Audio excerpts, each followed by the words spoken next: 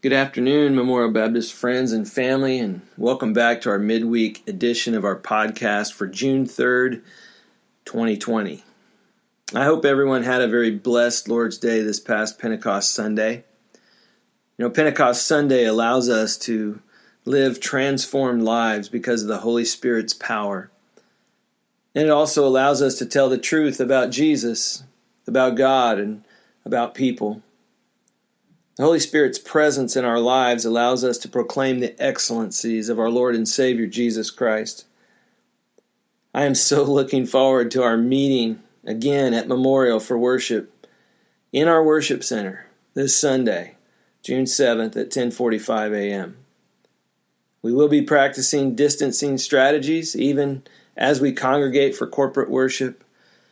So I hope to see you there. It's going to be a great day. In light of all the turmoil in our country today, I want to remind us all of what Paul said in Ephesians 4, verse 32. He said, "Be kind to one another, tender-hearted, forgiving each other, just as God in Christ has also forgiven you." Let's be intentional about our acts of kindness. Today, more than ever, we need to share the good news of Jesus Christ.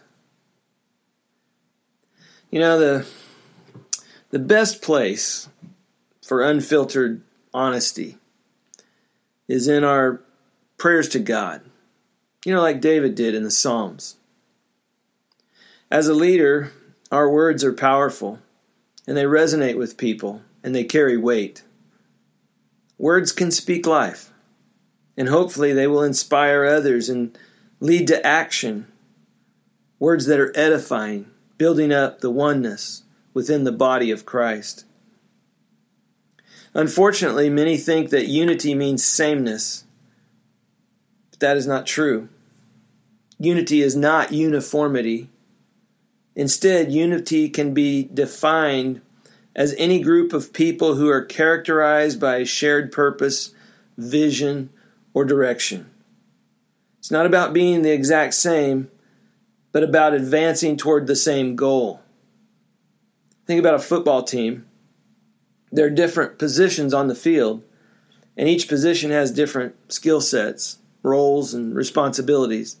But all the players on the team march toward the same end zone because their goal is the same.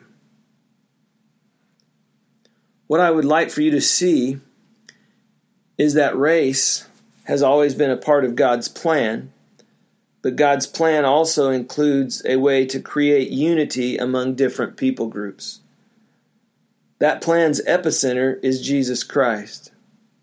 Through Christ, racially divided groups get reconciled into one body, the church.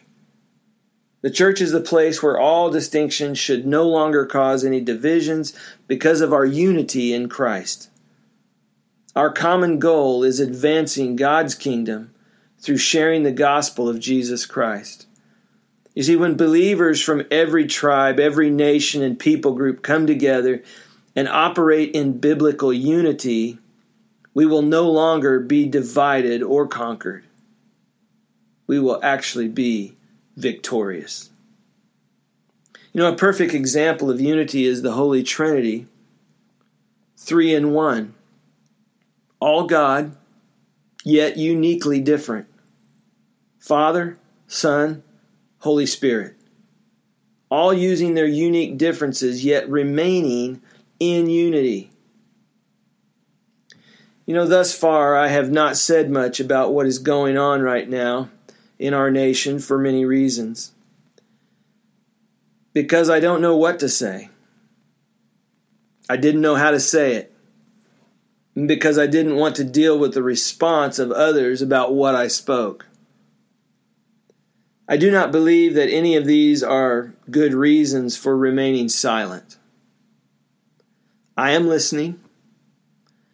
I am praying. I want to take some practical steps. I need to ask God how He wants me to be involved. My voice needs to be heard not as if I had any answers, but in solidarity with other image bearers of Christ and fighting for them to be seen and to get justice.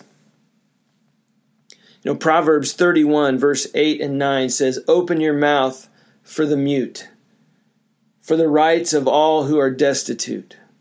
Open your mouth, judge righteously, defend the rights of the poor and needy." I do feel compelled to say something using the platform and ability that God has given me. My thoughts are still a little too scattered to be eloquent, but understand that I'm speaking from a place of peace, a place of love right now. I'm not fired up, driven by emotion, like so many rants and unhelpful evaluations concerning the riots and crises that are going on in our nation.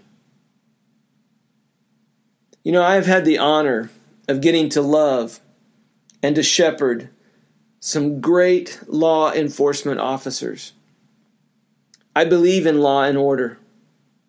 I believe it to be biblical and God's will that people follow and obey the laws set before us by government so that we can live our life in a peaceful and God-honoring manner.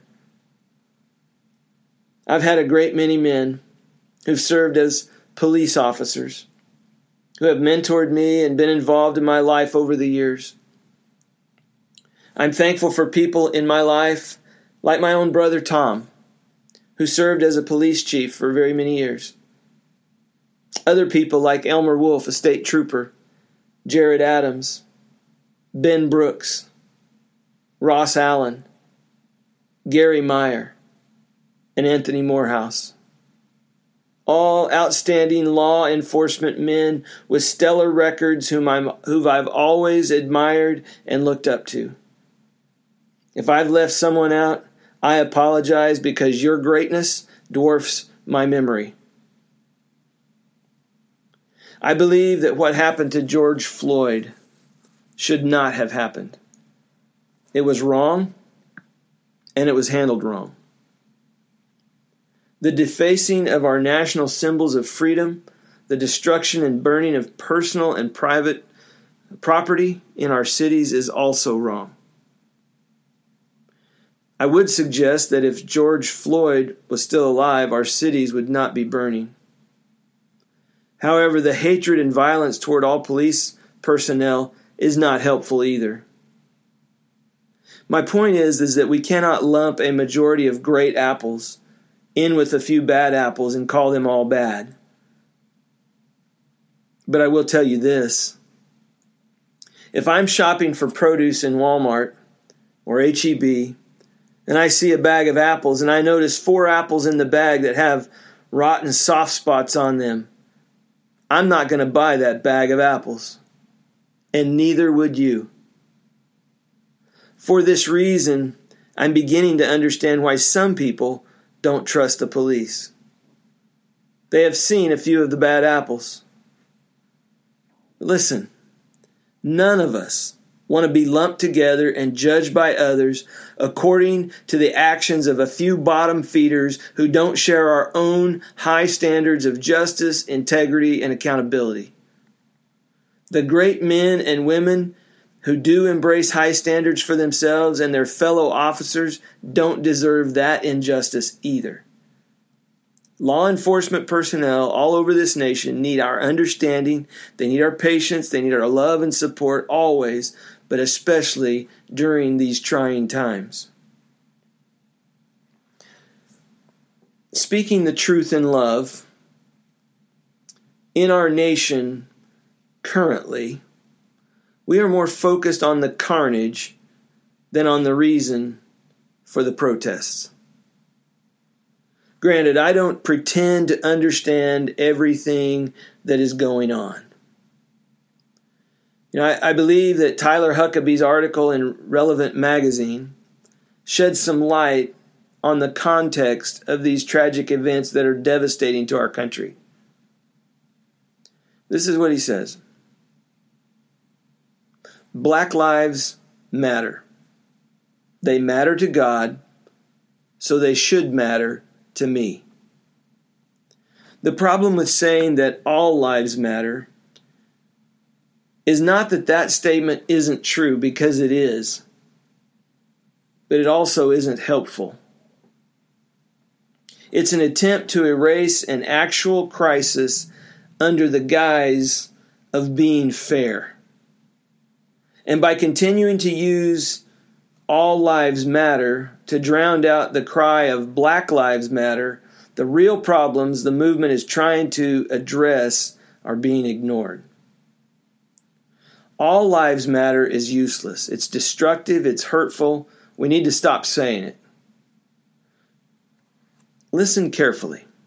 The thing is, when people say Black Lives Matter, they are acknowledging an important context that involves several centuries of slavery, civil rights, mass incarceration, and brutality.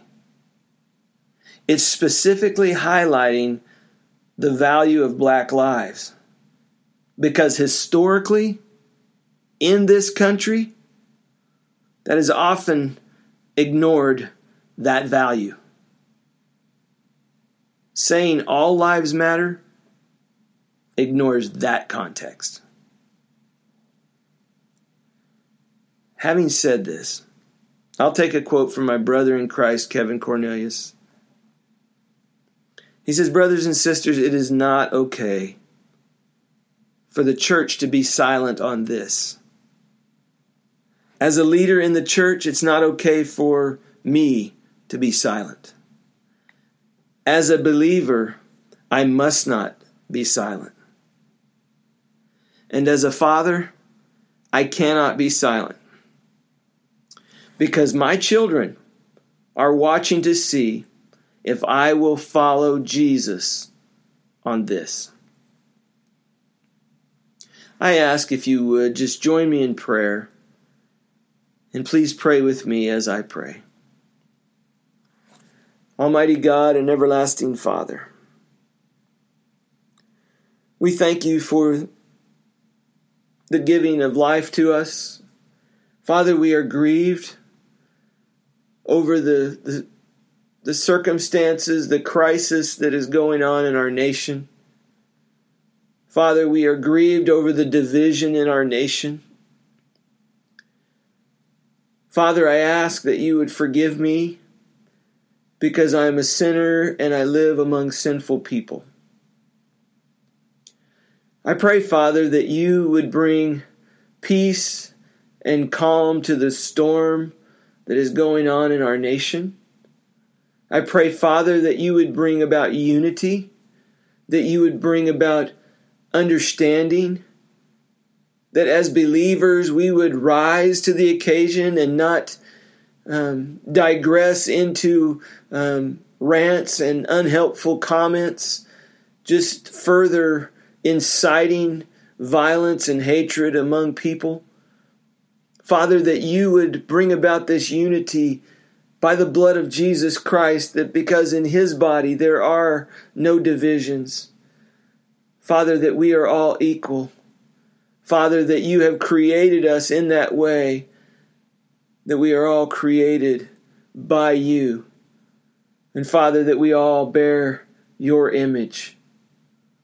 Father, I pray that you would guide us as we seek unity within the body, that you would help us as we worship you. Father, that you would inhabit the praises of your people. I pray that in these times of darkness and chaos, in these times of sickness, Father, and just all of the protesting and rioting that's going on, that you would help us as believers to make sense, to listen, to hear, Father, to be peacemakers in this time. Father, that you would use us to share the gospel. Father, that you would use us to share your greater plan for humanity. That as we love Jesus Christ, that we would love our neighbor as ourselves. Father, that we would love you with all of our heart, soul, mind, and strength. That we would love others as we love ourselves, and that we would serve the world. Father, knowing that we have something to offer them. Father, I pray that you would drive us out of our homes and into the streets. Father, that you would show us how to love you better, that you would show us how to love others better. And Father, that you would show us how to serve better in our world today. Father, I pray for a great repentance to fall upon the body of Christ. God, that you would wash us, Lord Jesus, with your blood.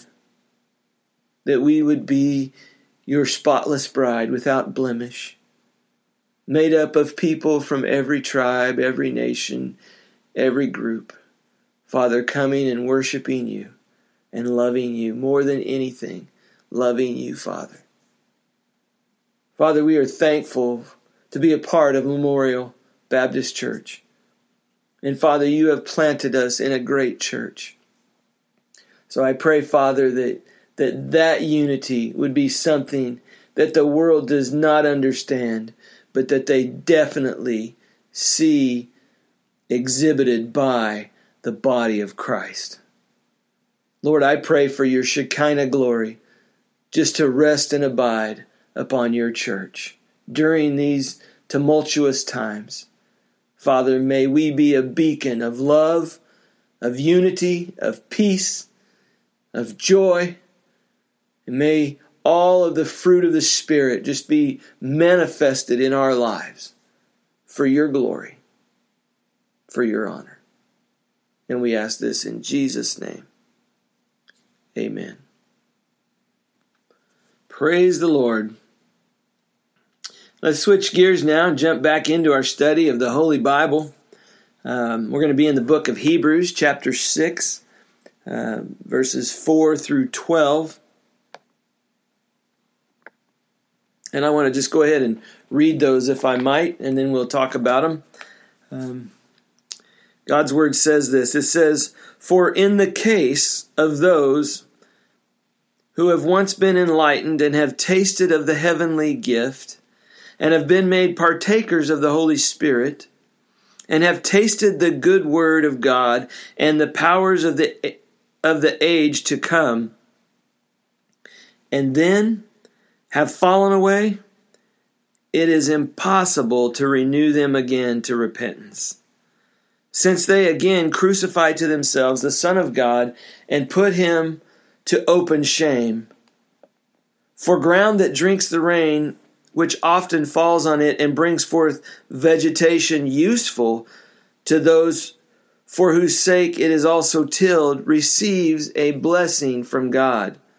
But if it yields thorn and thistles, it is worthless and close to being cursed, and it ends up being burned.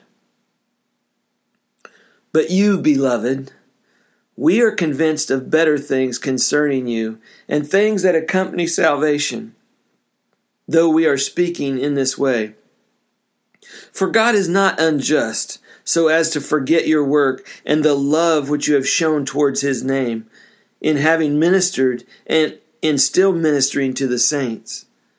And we desire that each one of you show the same diligence, so as to realize the full assurance of hope until the end, so that you will not be sluggish, but imitators of those who through faith and patience inherit the promises." You know, if the author has challenged his readers prior to this to move on to meat, it didn't take him long to introduce them to steak, and I want to say it's even a tough steak.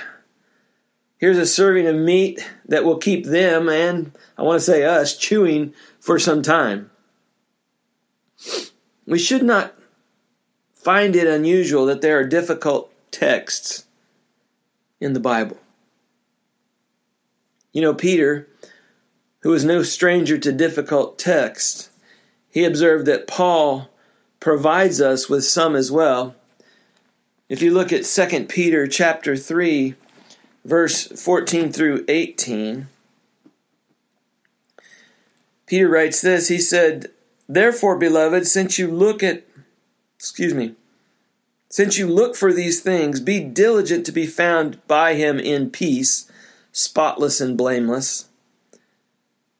and regard the patience of our Lord as salvation, just as our beloved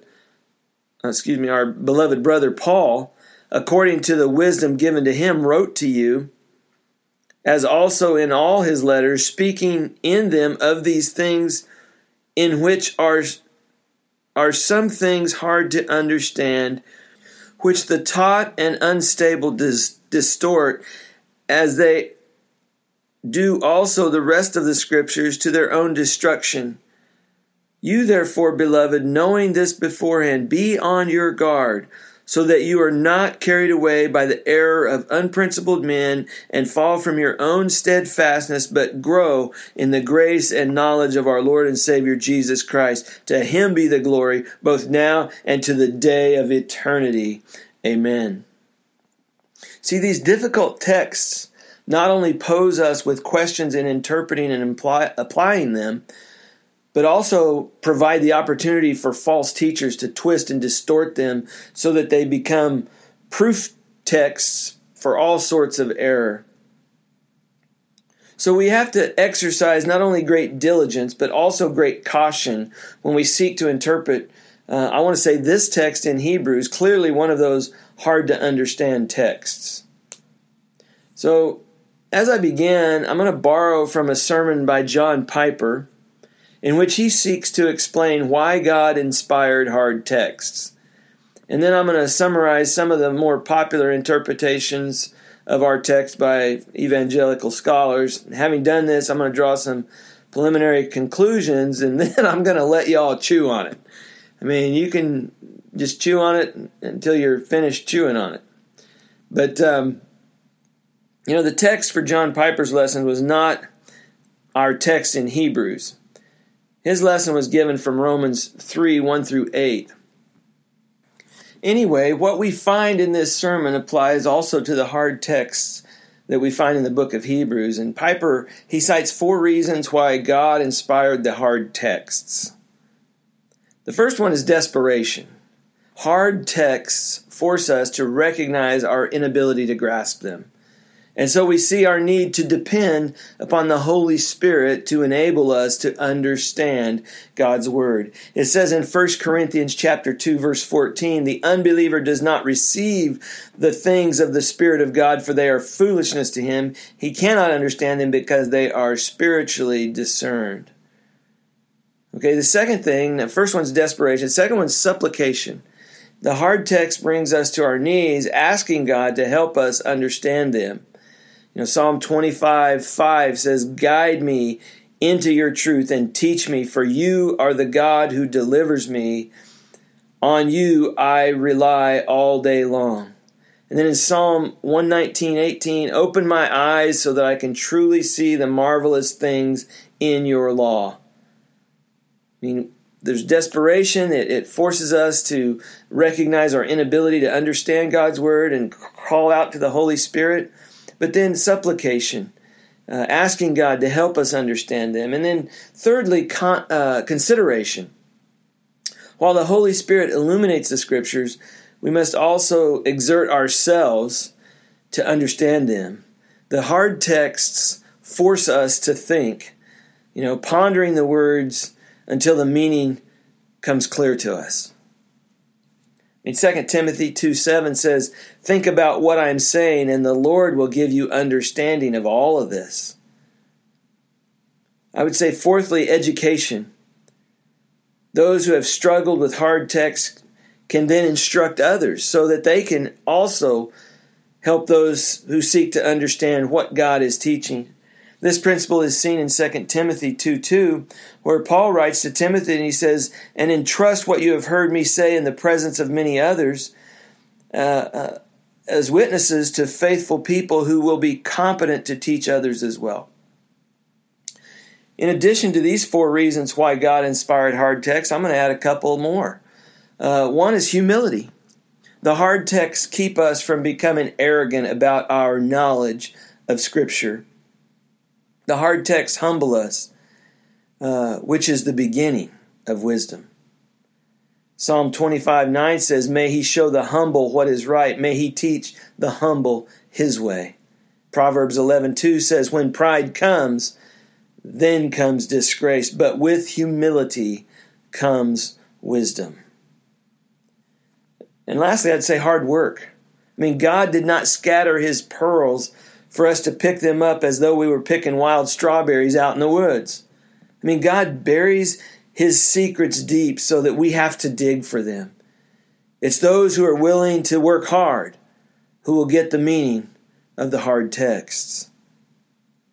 You know, Proverbs 2, 1 through 8 says, "My child, if you receive my words and store up my commands within you by making your ear attentive to wisdom and by turning your heart to understanding, indeed, if you call out for discernment, raise your voice for understanding. If you seek it like silver and search for it like hidden treasure, then you will understand how to fear the Lord, and you will discover knowledge about God. For the Lord gives wisdom, and from his mouth comes knowledge and understanding. He stores up effective counsel for the upright. It is like a shield for those who live with integrity, to guard the paths of the righteous and to protect the way of his pious ones."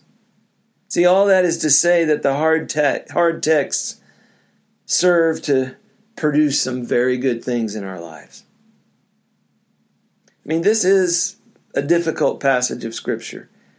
It's difficult for several reasons, and I list 4 of those for you today. I want to say first that, respected Protestant interpreters of Scripture have disagreed on the meaning of this passage. I mean, if you, for instance, grew up in a Methodist home or under Methodist preaching or even a Wesleyan Armenian background, this passage was no doubt preached and appealed to as a proof of the doctrine that Christians are able to fall away from grace.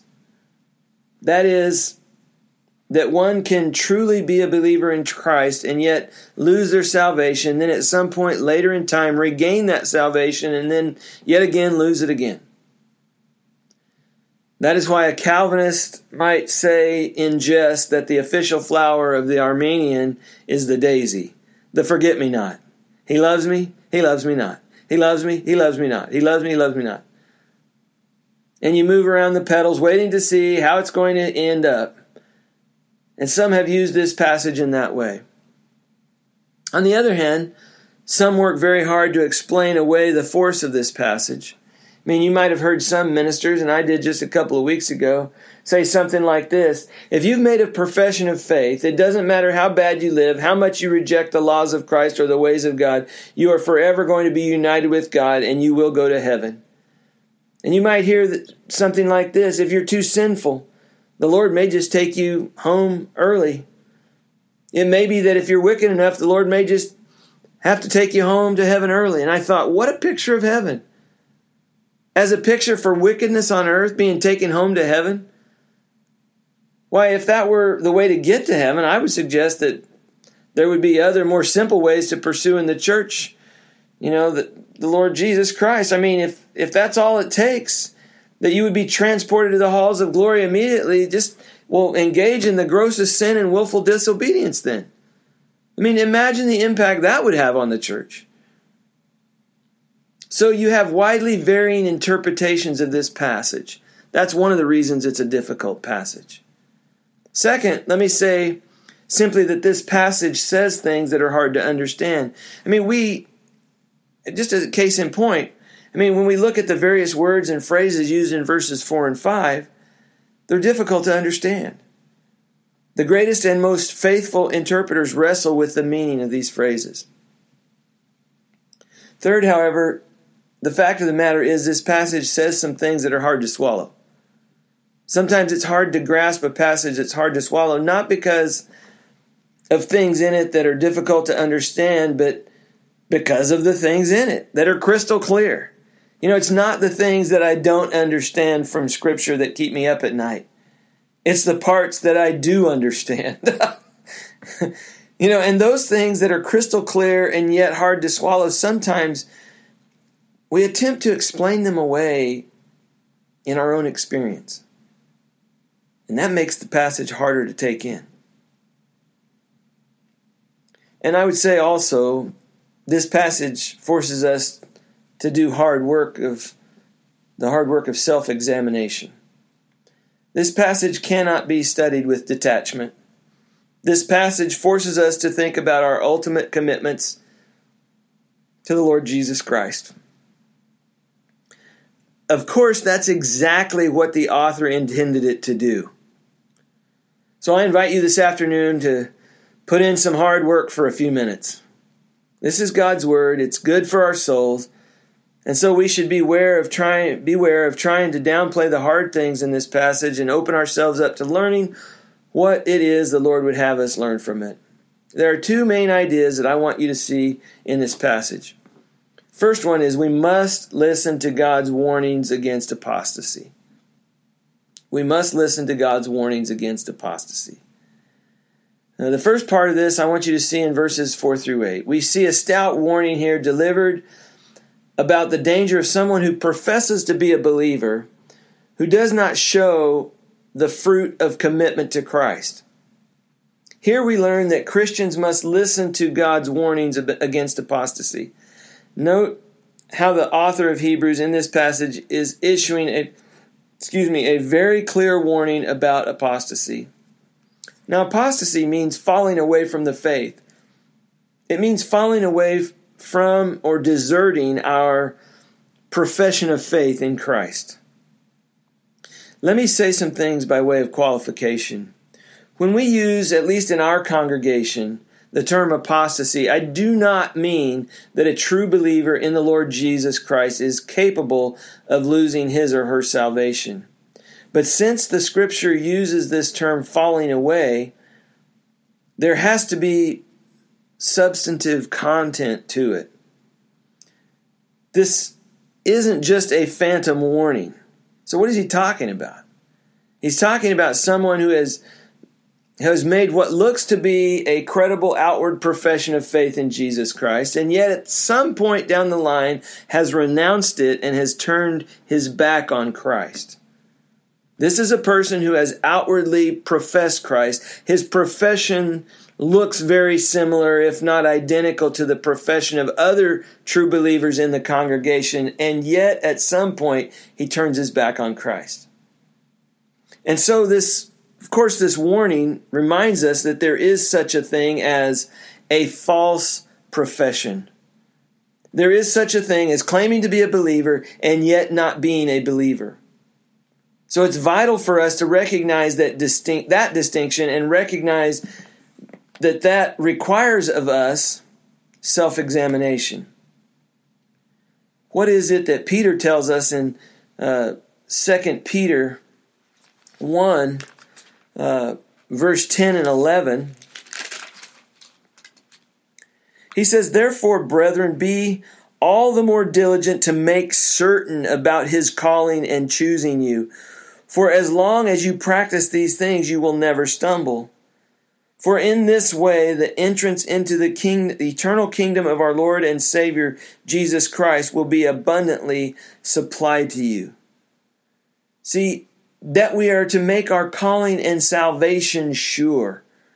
This is exactly what the author of Hebrews is calling us to do here. In fact, the book of 2 Peter has many similar warnings to the book of Hebrews and can help us understand more clearly what the author of Hebrews is saying here. So let me say it one more time. Apostasy does not mean a true believer can fall away from God. I believe we are eternally secure, but it does mean that it is possible for a person to make a false profession, and that false profession can be found out to be a false profession by that person's repudiation or falling away or apostasy from Christ. See, a classic example of this is found in John's description of those who were part of the congregation and yet departed in 1 John 2, verse 18 and 19. John says this, "Children, it is the last hour. And just as you heard that Antichrist is coming, even now many Antichrists have appeared. From this we know that it is the last hour. They went out from us, but they were not really of us.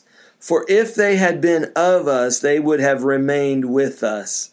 but they went out so that it would be shown that they are not of us. Do you hear what John's saying there? A group has left the congregation. They have renounced their profession of faith in Christ. They have followed after, maybe in his case, some sort of a Gnostic heresy. And he says to them, we know that they apostatize, but by their apostatizing, we learn that they never really were of us. And how did we know that they were never really of us? Because they left. Because they renounced their profession. Their actions showed us that they were not, that there actually was no spiritual reality in them from the beginning. It was not that they started out just like us in a state of grace and lost that state of grace. It was that they only appeared to have that state of grace at first. But by their rejection of Christ, they had shown themselves to be false believers. Let me say one more thing before we look at the interior parts of this text. Sometimes Christians with depressive and melancholy temperaments tend to fixate on passages and doctrines like this. They will lock in on the unpardonable sin. They will lock in on falling away from the faith. They will lock in on the Antichrist. So we must be careful as we come to passages like this, knowing that there will be some Christians with a natural proclivity to lock in on this and think that they have committed the unpardonable sin, to think that they have truly fallen away, when in fact there are many marks of grace in their own lives. There are people who have a tendency to lock in on these things.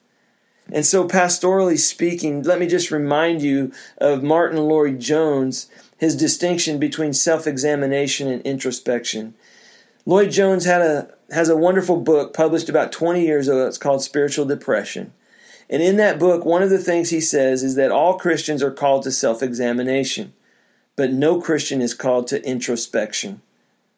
The distinction is basically this. Self-examination opens up the heart and looks inside and asks the Lord to look with you in order that you can take spiritual inventory of what the Lord is doing in your life. Self-examination does not go on forever.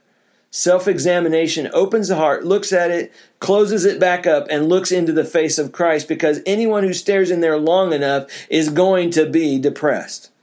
And if you're honest, you're going to be depressed. So if your focus is in there and not on Him and on His face and on the mirror of His promises, I promise you, you will be a depressed Christian. If you have any reality about it at all. And so Lloyd-Jones warns us not to become introspective, but to be bold in our self-examination, dependent on the Spirit as we examine ourselves from time to time, but not to fixate on our inward state without looking back to Christ and to His grace. Now, what is the description of these people who fall away? Look at verse 4 and 5. I submit this is frightening stuff. We are told at least 5 things about these people in verses 4 and 5. First, they are enlightened. Second, they have tasted of the heavenly gift. Third, they are partakers of the Holy Spirit. Fourth, in verse 5, they have tasted of the good word of God. And fifth, they have tasted of the power of the age to come. Now, what do these phrases mean? What do each of them mean? And they're difficult, but let me take a stab at it. So many ancient interpreters have viewed the phrase enlightened to be a reference to baptism. And because in many of the ancient formulations of baptism, the language of enlightenment was tied to the terms of the sacrament of baptism.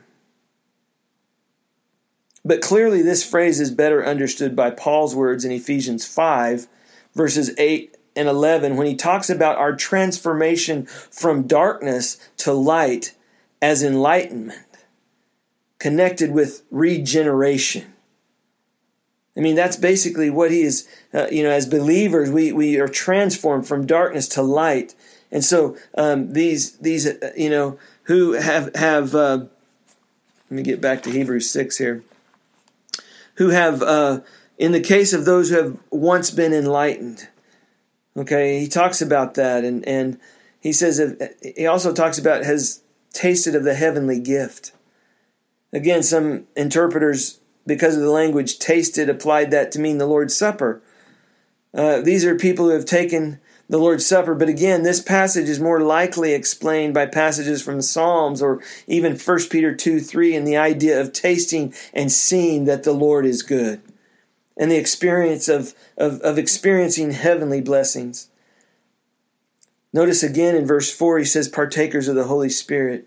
This may be referring to the ordinary and to the extraordinary graces of the Holy Spirit that Paul reminds us of in 1 Corinthians 13. He says, though I speak with the tongues of men and of angels, and yet have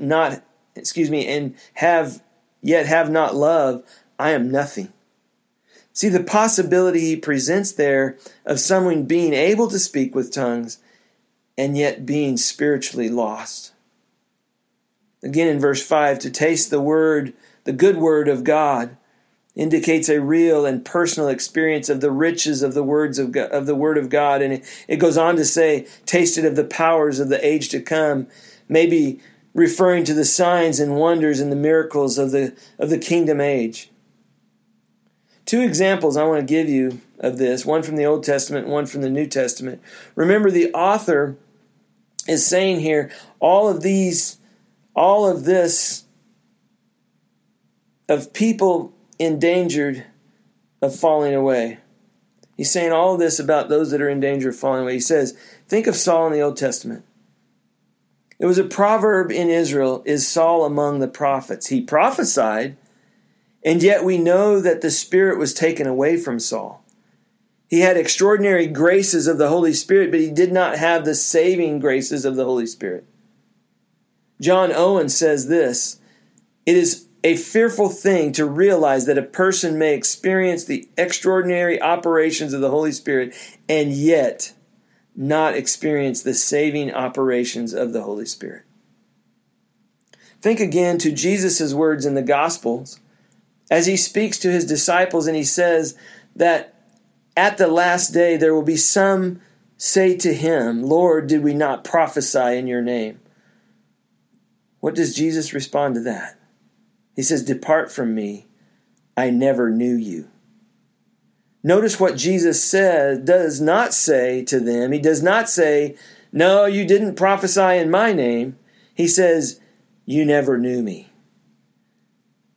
There's no denial of the extraordinary activity. There is a denial of having a saving knowledge of him. See, if that doesn't frighten you, I don't know of anything that will. He is clearly intimating here that these believers may well have participated in seeing these miraculous apostolic gifts that were being manifested in their midst, and yet they have no saving commitment and knowledge of the Lord Jesus Christ. What does he mean by falling away? Departing from their profession of Christ, abandoning the divine rule and the way of Christ, rejecting Christ. That's what he means in verse 6 when he says, and he speaks about falling away. And folks, I know this is going to go long, but just bear with me if you will. And what is the result of that falling away? A spiritual hardening that leads to a permanent soul deadness. Notice what he says. He says it is impossible that their repentance can be renewed. You know, the gospel was preached to these Jews by the apostles.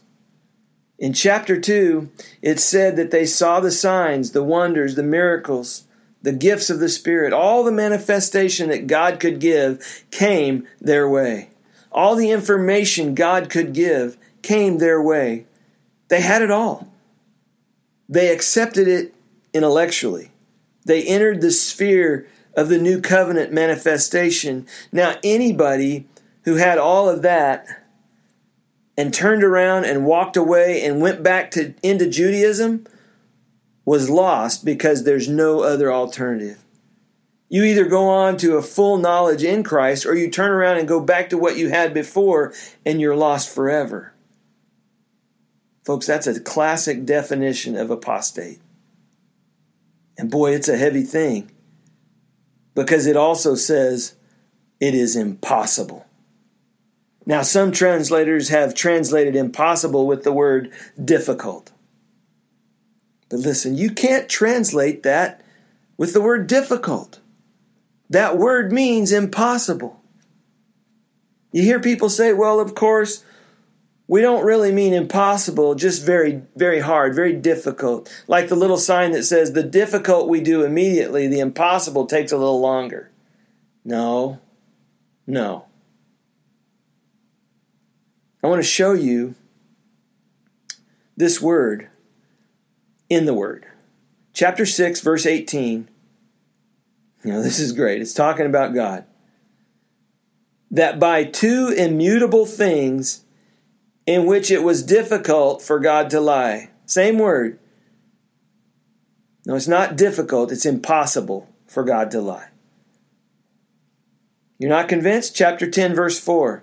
For it is difficult for the blood of bulls and goats to take away sins. No, it is impossible for the blood of bulls and goats to take away sins. It's not difficult, it's impossible.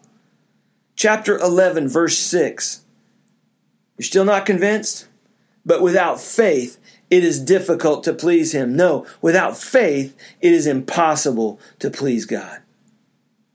Now, you want to preach a good sermon? Preach a sermon on the 4 things that are impossible with God. There they are. And one of them is one who falls away from full revelation. It is impossible to renew them again to repentance. So what I'm saying, friends, is it's very serious for our consideration. When you come all the way up, and you know all the facts about Christ, and you've been sitting in church, and you've been taking it in, and you're growing a little bit less excited, a little bit sluggish, a little bit more spiritually indifferent, you're in danger of falling away. And beloved, it is then impossible for you to be saved. That's what the Word of God says. It's an interesting thing that when they want to immunize you to a disease, they give you a little bit of it. Did you know that? That's what a vaccination is. If you want to be vaccinated against Christianity or immunized against it, just get a little bit of it and do nothing about it. And that's the problem with so many people. They've had a Christian vaccination so that they're insensitive to it. I say to you, if you haven't received Jesus Christ and you're coming constantly and you're not really considering coming to Christ, better get out of there lest you become so hard you never are able to come. See, recognize the attitude that the author is getting at here. He's speaking to Jewish Christians who were considering repudiating, renouncing Christ and going back to Judaism. They cannot go back to Judaism without saying, in effect, either explicitly or implicitly, that they do not need Christ for salvation and fellowship with God. See, that is what they must say. For them to leave the fold of the Christian church and go back to their Judaism, they must say either explicitly or implicitly, I do not need Christ in order to have fellowship with God and eternal salvation. And that is something that the Heavenly Father is not willing to hear. He will have no one say to him, Father, you don't need to crucify your own son for my salvation. I don't need that. I can get along without that perfectly fine, thank you. The Father will not hear that. And so the author is warning these people, and notice what he says to them. They crucify to themselves the Son of God, and they put him to open shame. How? Because they reject his necessity. They reject the whole sufficiency of his work, and they say, no, there's another way to God other than through the Lord Jesus Christ. Notice what the evidence is of their apostasy. The evidence of this spiritual apostasy. It's made clear in verses 7 and 8.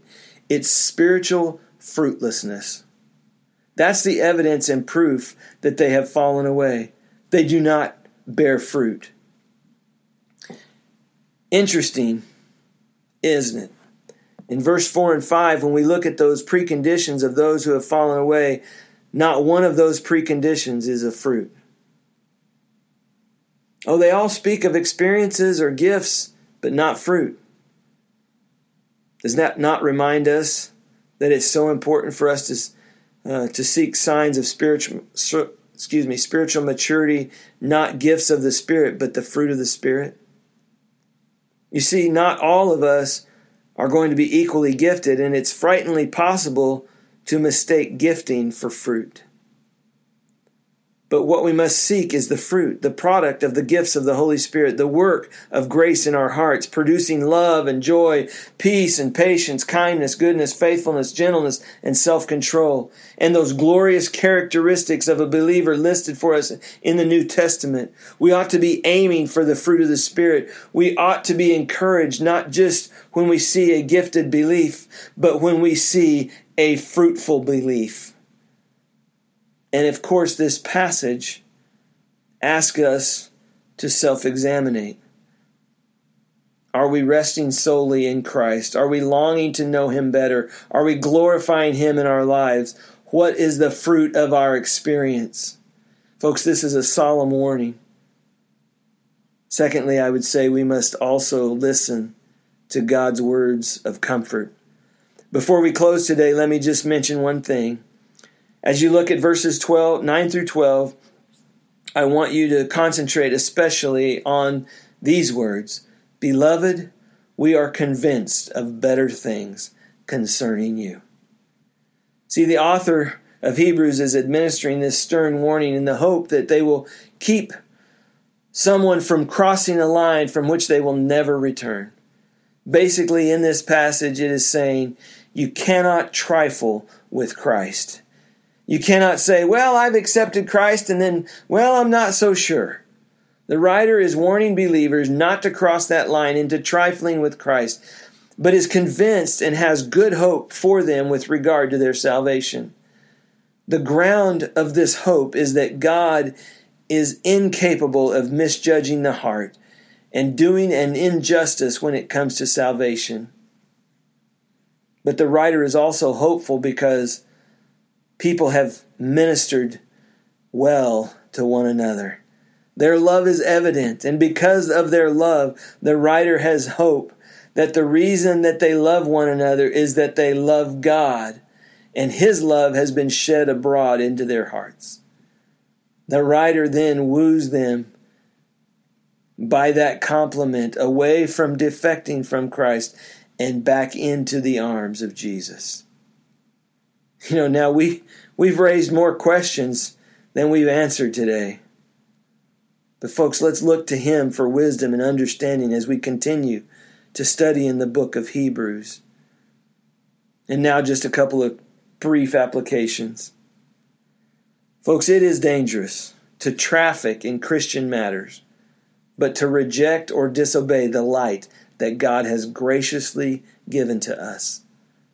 See, one reason that the author piles up these many terms that sound as if these apostates were converted is to warn us about how far we can go into matters of the faith and yet still not be genuinely converted. Secondly, it is dangerous to profess faith in Christ, but to have no evidence of fruit in your life. Oh, God is raining His blessings all around.